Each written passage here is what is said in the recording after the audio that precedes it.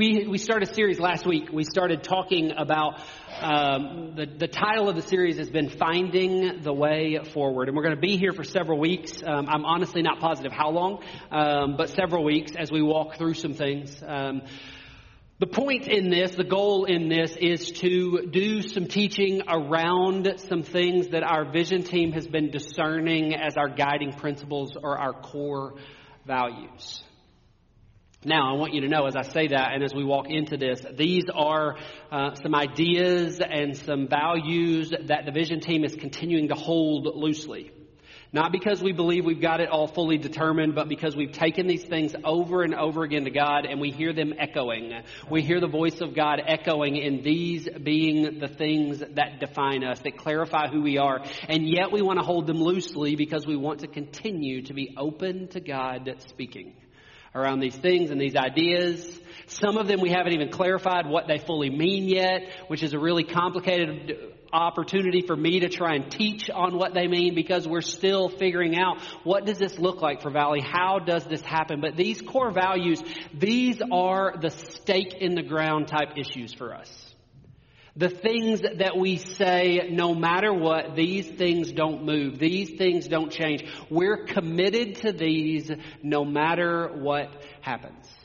In a way, there are guardrails, or our guide rails, continuing to keep us on the road of moving forward, of becoming the church that God has called us to be. And I hope you recognize as we move forward, these aren't activities. These aren't specific ministries. These aren't practices that we do. These aren't things that we put on a schedule. These are the priorities or the values that push us towards those things we put on our calendar, towards those specific actions that we believe we need to be a part of as a church. Last week we talked about discerning God's will.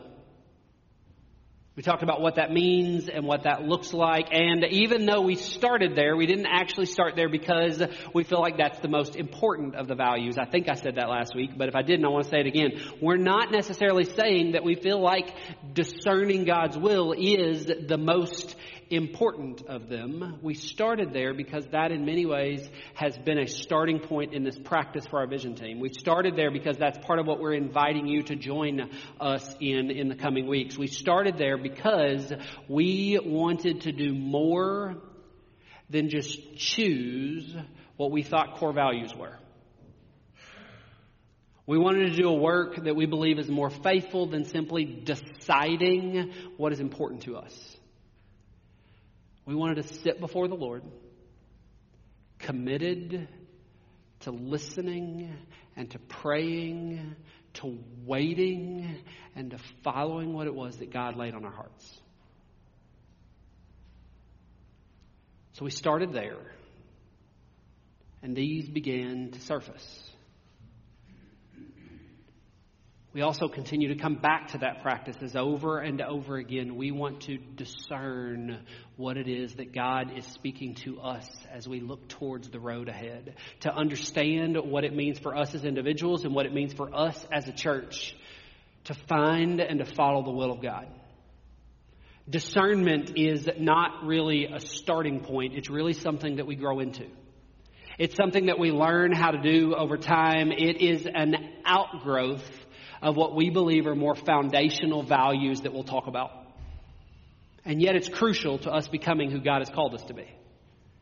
Discerning the will of God is crucial to us becoming the people that God has called us to be. A willingness to find and then to follow. That's what we said discernment was. To find and follow the will of God obviously has to be a part of our faith journey. It must be a part of what we're doing. It is a necessary practice in faithfully following Jesus that we are seeking out the will of God and choosing to be faithful in following that. So now we want to continue in the series. And the truth is today may have made more sense as a starting point if we were just to list out these are the things that we think are important. Because today's value and what we're talking about today is what we believe is kind of the cornerstone of all of these values. This is the primary motivating force forward. This is the driving force, the value, the priority that we think all of the rest of these rest in.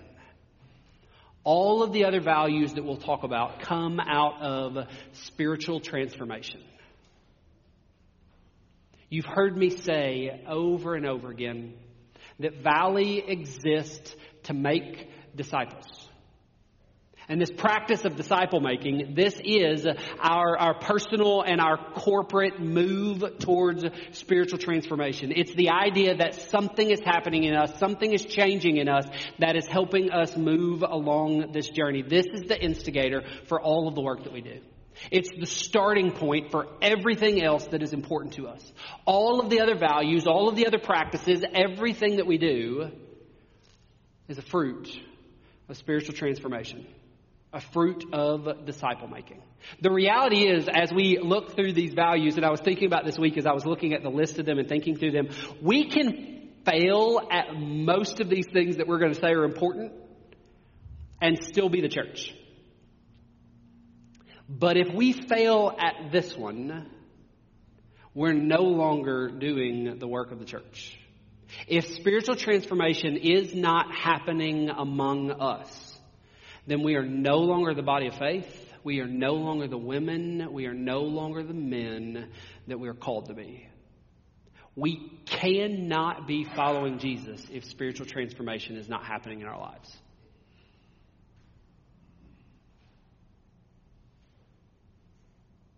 This is where this all begins. This is our primary motivating value. This is what we want everything that we do and consider to be driven by and motivated by.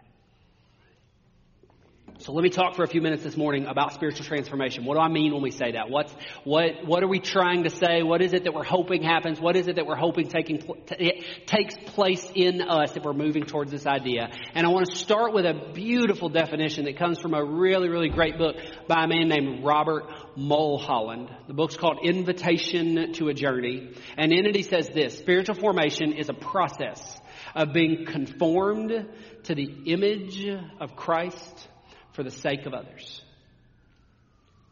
Spiritual formation is a process of being conformed to the image of Christ for the sake of others. 4 elements of what it is. 4 elements that we want to break down, that I want to look at in his definition that's going on. And the first is this: spiritual formation is a process. We often talk about the idea of discipleship as a journey that every person is on, from knowing nothing about God to being a faithful follower of Jesus. Spiritual transformation is a process. And this language of journey, this language of a process is important for us to grasp for several reasons. One of them is so that you and I remember and we understand and we continue to be committed to the idea that this work is still happening inside of each of us. That movement is important, that change is necessary, that evolution is mandatory. We have to continue to evolve into what Jesus is calling us to be. We all have room to move forward. No matter where we are on this journey, no matter how long we've been following after Jesus, no matter how long we have been a part of this, we have more to become, more to discover, more ways in which we can be faithful to what Jesus is calling us to do. We're called to be more connected to Jesus and His will than we are today. We all have room for growth and for movement, to evolve into something new. We aren't finished yet. None of us. Me included, if I wouldn't say me specifically. Not finished with the process. Another reason that this language is important is it gives us the ability to be more gracious to others who are also on the journey. It gives us the ability to be more gracious to those who haven't yet committed to Jesus, who haven't yet made a decision to follow after Jesus, because we can recognize that they too are somewhere on this journey, and there was a time that we were in a similar place. There was a time before we too were following Christ. So as we look at the journey, we don't look that everyone is at the same place. It gives us grace for where they are and where they're traveling and how they're moving and what's happening with them. It also helps us understand that as different people, we will live this faith journey differently. Because we are in different places. We are on different paths. I have to be careful with the idea of paths, and I realized that as I said that this week. But as I was trying to think about the idea of this journey of what it means to be disciples, often we'll draw it out with the idea of over here is knowing nothing about God, and over here is being a faithful follower of Jesus. And I'll draw a straight line. Or Callie, what's the one with the arrow on one end? Array. Sorry, that's my math teacher down here. Or I'll draw a ray with this idea that we're consistently moving forward. But I realized this week as I thought about that picture is completely messed up because it draws the idea of a path as if it's always in a straight line. And the reality is it's not a straight line. Different ones of us are on this. We all start at this same point of knowing nothing about God. And ideally, we all end up in this place where we become faithful followers of Jesus. But the road between here and there, it's not even close to a ray. It's whatever one of these things might be called. It weaves and bobbles all over the place. And for each of us, there are different journeys that we walk. Now, what it means for us to follow after Jesus means that somewhere along that road, there would be this place of intersection where all of these paths would cross, that we would choose Jesus. So I'm not talking about different paths as some form of universalism that everybody can find their way towards God or salvation or eternal life. We need Jesus for that. But we won't all find our way towards Jesus in the same way. We won't all find our way towards following Jesus in the same way. We will follow different paths, and that is completely appropriate because we were created differently. There is no cookie cutter in this. We were created differently, so God relates to us differently. And when we use the journey or the process language, it gives us the ability to remember we might have taken different paths towards the same idea. So we find different spiritual practices that motivate us or move us forward or keep us connected with the faith. Different streams of Christian faith may read the scriptures different. May have different understandings of what it means to do this or to be faithful in that or to follow this path. That doesn't mean that they're wrong or we're right necessarily. That means that we are on this path and they are on that path, and together we are chasing after Jesus. We want to become more faithful followers of Jesus and who Jesus called us to be. We will all have ups and downs on this journey, but we won't find them at the same place, and we won't stumble over the same things, and we won't struggle with the same things, and we'll all do it at different times. But the ability to use language or process language gives us greater grace for others who are also on this journey. Friends, we are on a journey. They're on a journey. Let us discover how we journey together, even if we find ourselves on different paths. We are in process. They are in process. This is the great work of spiritual transformation. Second element of Mulholland's decision, spiritual formation is a process of being conformed. One of the great paradoxes of this idea of spiritual transformation is the reality that the process is dependent on us, and at the same time the process is not dependent on us. We are responsible for some actions, and yet at the same time there's no action that we can do to take care of this. There is nothing that we can perform or do or choose that makes the work of spiritual transformation take place. We can't change ourselves into what God has called us to be. You and I can't do enough good to become who Christ has called us to be. Doesn't mean we're without responsibility. Doesn't mean we're without tasks that we're supposed to do or actions that we're supposed to perform, but we can't get there. We can't accomplish this on our own. The passage from Romans 12, it says this. It says, verse 2, don't copy the behavior and customs of this world, but let God transform you into a new person by changing the way you think. Then you will learn to know God's will for you, which is good and pleasing and perfect. The primary work of spiritual transformation, the primary work that we're called to, that is taking place in us, is God's work. God is the one who is forming us. God is the one who is shaping us. God is the one who is making us something new.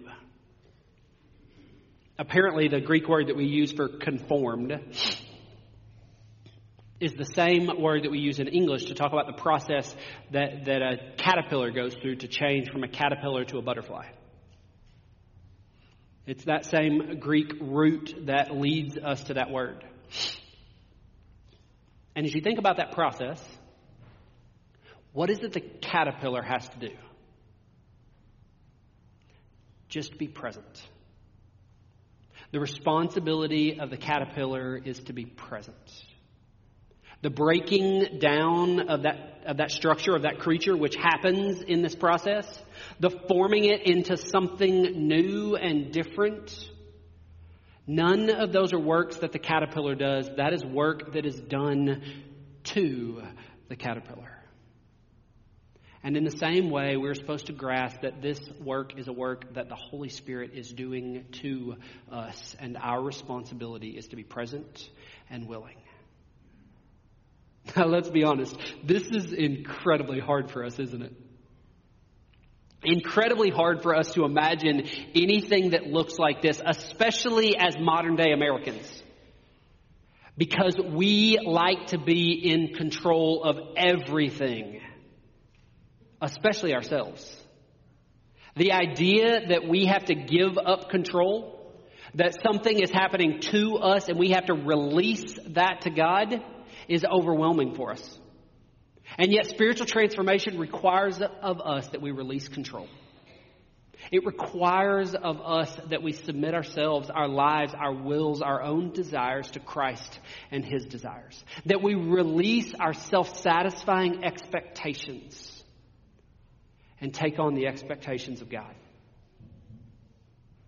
Mulholland says it this way: spiritual formation is the great reversal. From being the subject who controls all other things to being a person who is shaped by the presence, purpose, and power of God in all things. And this work happens in God's time, in God's ways, as God desires. And perhaps I'm the only one, but for me that's a little unsettling. It's a little unsettling to imagine what it means to release all control, because this work is happening through the Holy Spirit. Friends, like it or not, we have bought into this fast food culture we live in that literally advertises your way right away.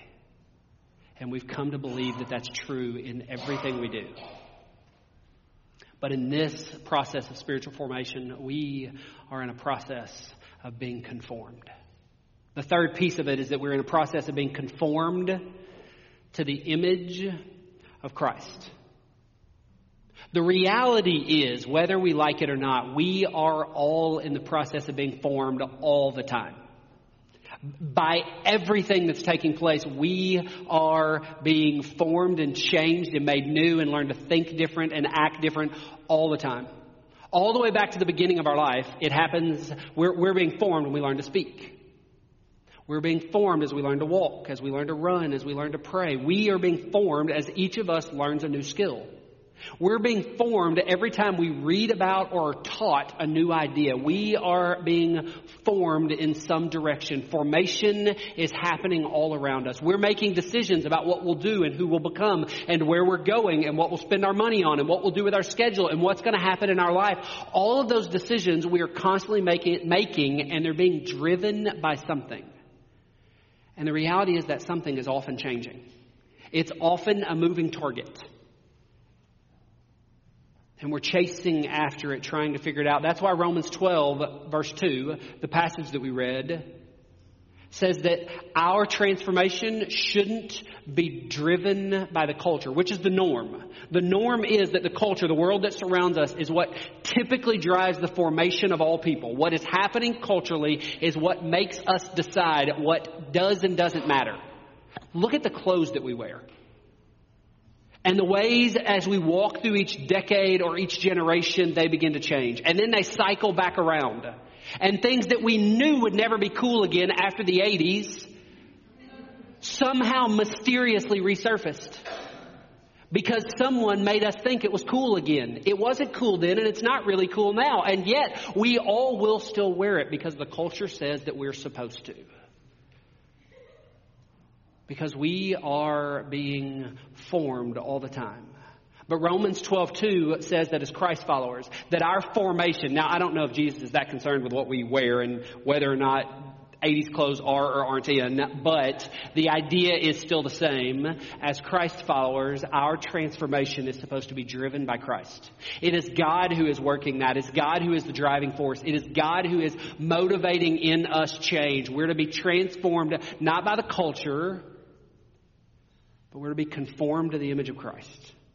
What is being changed in us, what is being evolved in us to something new if we are Christ followers, is that we are losing or shedding away, or the Holy Spirit is stripping away everything in us that is not consistent with the image of Jesus. The Bible actually tells us that we were created in the image of God. And then it goes on to tell us that because of our own decisions, because of our selfish desires to run our way instead of God's way, that we broke that image. We broke the image of God that was us. And now the Holy Spirit is working to reform us, to recreate us, to bring us back to the image of God by transforming us, by conforming us to the image of Christ. Christ, who existed perfectly in the image of God. So 2 Corinthians 5:17, it said this. It says, this means that anyone who belongs to Christ has become a new person. The old life is gone. A new life has begun. The Holy Spirit is working to make us a people who are no longer broken. The Holy Spirit is working to remake us into the image of Christ, to make of us something brand new. Butterflies are not caterpillars. They are something completely different. And yet one comes from the other because of the transformation that takes place. So spiritual transformation, a process. I forgot the rest of it. That's terrible when I forgot. Anybody remember what number 2 was? A process? Now you're cheating. He put it on the screens. I see it. A process of being conformed to the image of Christ for the sake of others. When Jesus was pushed to take the 600 plus laws of the Jewish faith and to narrow them down into the one most important commandment, he couldn't do so. He couldn't take just one among the 600 plus and say, it's this one. Instead, what we see from Jesus is that Jesus says, this is the greatest commandment. It's in Mark 12, verses 30 and 31. And you must love the Lord your God with all your heart, all your soul, all your mind, and all your strength. The second is equally important. Love your neighbor as yourself. No other commandment is greater than these. Now, we have a tendency to read these and say, okay, so this one is the greatest and this one is second. But that's not what Jesus was trying to do when he used the word second in this. This was not a hierarchy of which is the most important and which comes in second with regards to these. Jesus was pushed to this place of deciding, and he said, okay, here's what we'll do. We'll take 2 laws that you already know, and rather than saying this is the most important or that's the most important, or because I can't choose one as if he had a problem deciding like I do, he said, these 2 that you know now become one. Love the Lord your God with all your heart, all your soul, all your mind, and your strength. And at the same time, love your neighbor as yourself. Loving God requires our loving others. And loving others requires us loving God. Spiritual transformation that is taking place in us is our being moved or changed or evolved into this place that we have a greater love for God and for others. It's not one or the other. It is always both. Friends, the work of the Holy Spirit in us has purpose and intention. The desire of Jesus was not that he could perform some art project. This is not some craft fair in which Jesus is trying to make something prettier and to make you and me prettier than we were yesterday. That is not the goal of the Holy Spirit's work in us. It is that we become a source of new things in the lives of others. Because that's what the Holy Spirit is. That we become a source of new things in creation. That we become partners with God in bringing about new life. This was the purpose. This was the intention. So probably the greatest judge for you and me as to whether spiritual transformation is taking place in our lives are your relationships with others becoming more and more Christ-like. That one hurts just a little bit. The idea that I can clarify whether or not spiritual transformation is taking place in me based on whether my relationships with other people are becoming more Christ-like strikes a little too close to the core. And yet this is the calling of Christ. This is the calling of the New Testament. This is the hope. The Holy Spirit is forming us to be more like Jesus so that our relationship with God and our relationships with others become more Christ-like. And this new way of having relationships is the root of us joining God in recreation.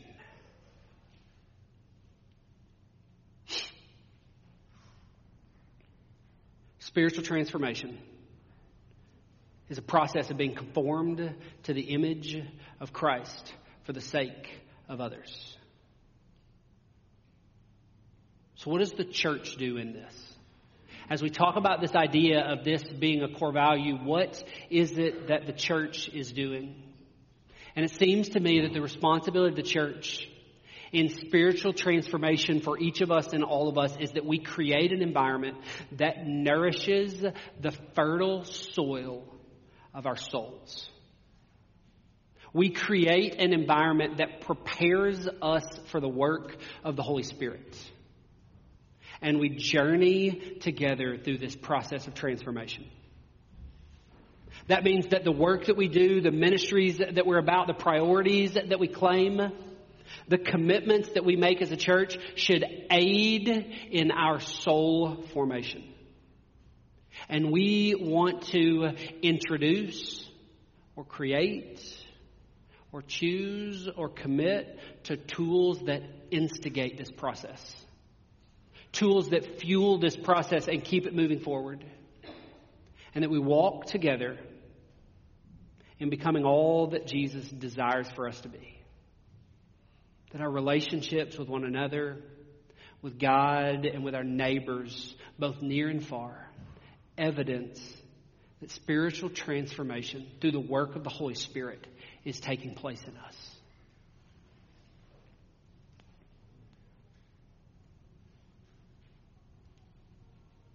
It's because we are committed to this process as a church, because we are committed to this idea, because this is a core value of who we want to be. It's because of that I have been involved for over a year and have a little more than a year left in these journeys back and forth to Chicago to be a part of this transforming community. 9 different times I go, as I told you, including today. But going because we believe that our spiritual transformation is of great value. Ours as a body. So as a church, as a family, as your pastor, we have committed time and resources to be a part of this.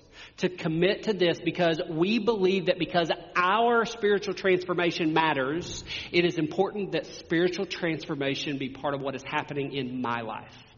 The idea that I can't lead us in doing that if it isn't also true in me.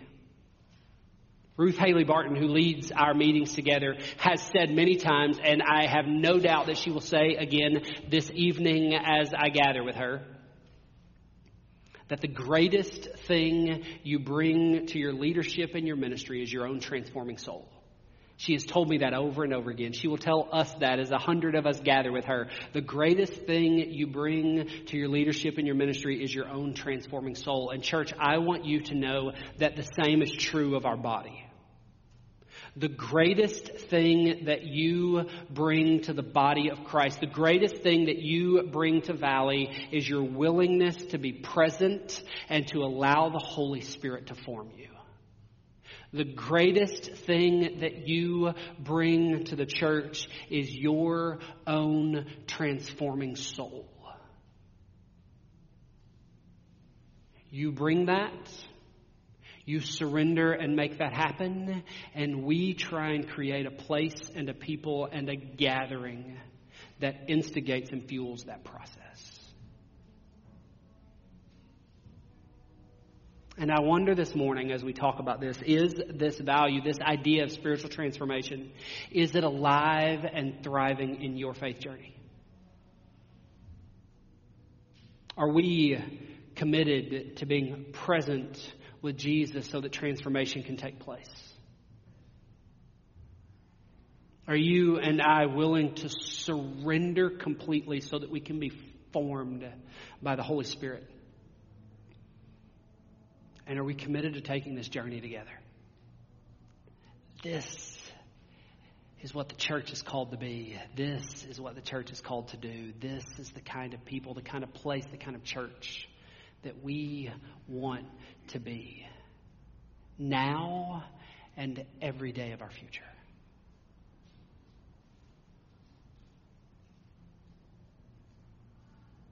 But it requires that each of us be willing to come, offering up our own transforming soul.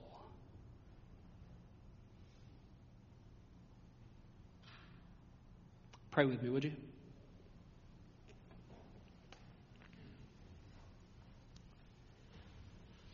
Precious Lord Jesus,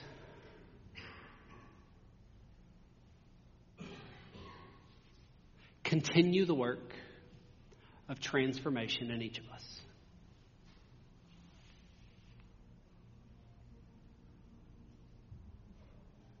Complete the work that you have begun. Push us forward. Help us choose faithfulness. Perform the work in us that we can't perform in ourselves. And God, help us be willing to come, willing to be present, willing to surrender to the sometimes difficult and always beautiful work of the Holy Spirit. In Jesus' name we pray. Amen.